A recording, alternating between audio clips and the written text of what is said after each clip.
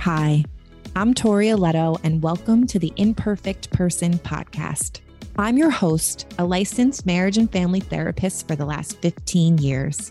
This podcast was created from the heart of my work, which is how the hardest parts of life often lead us to healing the relationship we have with ourselves. Each episode will dive into hard conversations with honesty and compassion. I'm so grateful that this podcast was produced by my friends over at Next Level University. And now, let's move through the hard stuff together.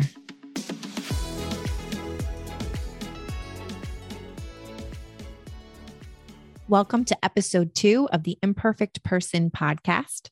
I'm Tori Aletto, and today we are going to deep dive into the topic of showing up messy and imperfect. And for that, I'm your girl. So to me, the definition of showing up is when we are about to do something with a ton of uncertainty, where the outcome is unknown. And when we don't know what the outcome is, we feel incredibly vulnerable. It feels risky and scary. And when we feel vulnerable, we will always experience some level of shame alongside vulnerability. And shame is essentially the fear that we are unworthy of love, belonging, connection, that we're just not good enough. And that's a lot to cope with. Okay, that's the thing we never get to see. The amount of anxiety, uncertainty, fear, and shame that someone has to navigate to show up. You know, we always see the end product. We see the podcast, the marriage, the move across country. We see the end product. We don't see the whole song and dance that someone has to go through before they take the leap.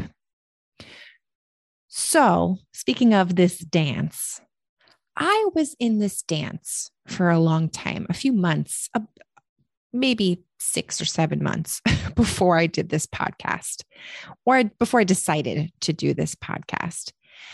And let's talk about the dance, shall we? The dance is the automatic behaviors that we do in an attempt to cope with something big, with the vulnerability and the shame that come with something that we want to show up for. Sometimes those behaviors look like overanalyzing, staying in like this indecisive place because you can't make a choice. Sometimes we try to perfect and, like overachieve. Let me tell you a little bit about me. I'm an avoider. I procrastinate. That's my protective behavior. I numb, I procrastinate, I shop on Amazon, I scroll through social media. I'm also a mom of 2 little kids. So there's always like 14 piles of laundry for me to do. So I'm just like, good, let me go do that. I avoid. I also land into like comparison land. I compare. And it's important to know that we compare in areas that we are prone to shame. We compare to people that we believe have that thing that we struggle with, that we also fear might be the thing that makes us not good enough. That's when we're in comparison. But at some point, we either get lost in our protective behaviors, we stay there. And we have that kind of constant feeling of sort of feeling blah or drained or we get honest and radically accountable with ourselves. We either go straight to autopilot or we become present and intentional with what we're doing. We either numb hard feelings or we lean into them and feel them. And that's the thing about getting more present. We become accountable when we notice our protective behaviors instead of just going into autopilot. We become accountable and we pause. And when we pause, we feel. We feel a lot. When I'm numbing with social media and I stop, it's like the feelings hit.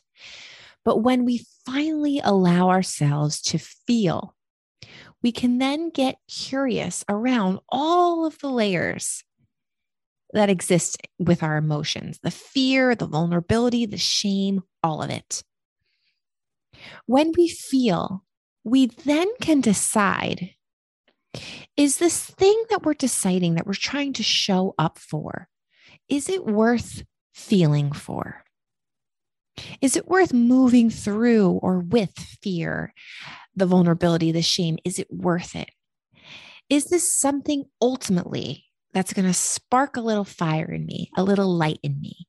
And for me in this podcast, the answer was yes. And I would define that spark, that light that I'm talking about, I would define it as living in alignment to your values. When we are in alignment, we sort of feel alive. We feel fulfilled. We feel excited, naturally motivated, passionate. But we have to work through that whole song and dance to get there. That's what no one talks about. And if you want to know or get closer to what your values are, you want to ask yourself that question. When have I felt the most alive, the most like myself, the most creative, the most excited? Whatever it was, what was I doing? What was happening around that time? When you start to explore a time where you felt that way, it leads you into a discovery around what your values might be. And on the opposite end, when have I felt the most numb, blah, down, kind of anxious, unmotivated, all of those things? When have I felt like that? And what was I doing? How was I behaving around? What was happening? And when you explore that, it leads you to feeling out of alignment with your values. And then you can literally Google a core value sheet and kind of scroll through and try to come up with, based on those questions and those experiences, what your values are. Because when you know your values, you can ground yourself in them, in your decision making. And it's life-changing to do that.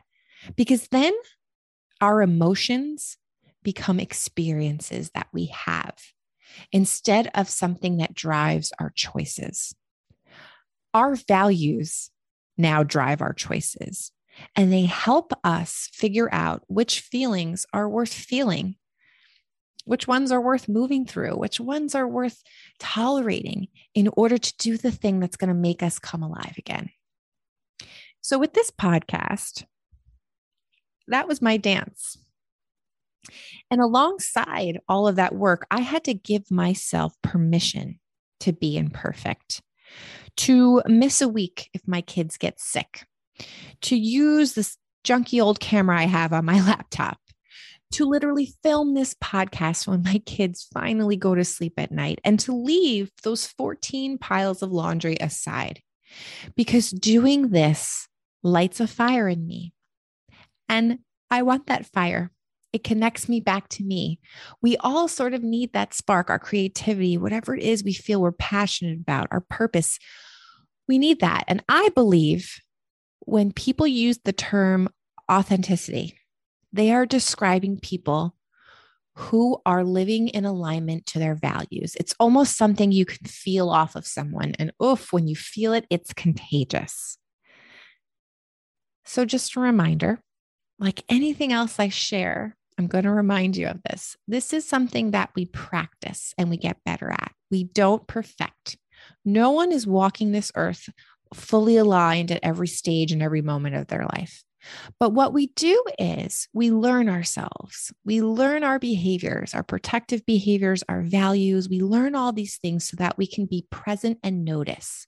And when we notice we're out of alignment, we then have the ability and the capability to come back again and again and again so that we can connect back to our spark. My webinar, Choosing You, is in 5 days on December 4th. It will be recorded and sent to you on demand if you have a ticket. And soon, all of my webinars will be up. So I will let you know when that happens. I'm excited about that. If you don't already, please come join me on Instagram at NYTherapist. I'm so grateful for you as always, and I will see you next time.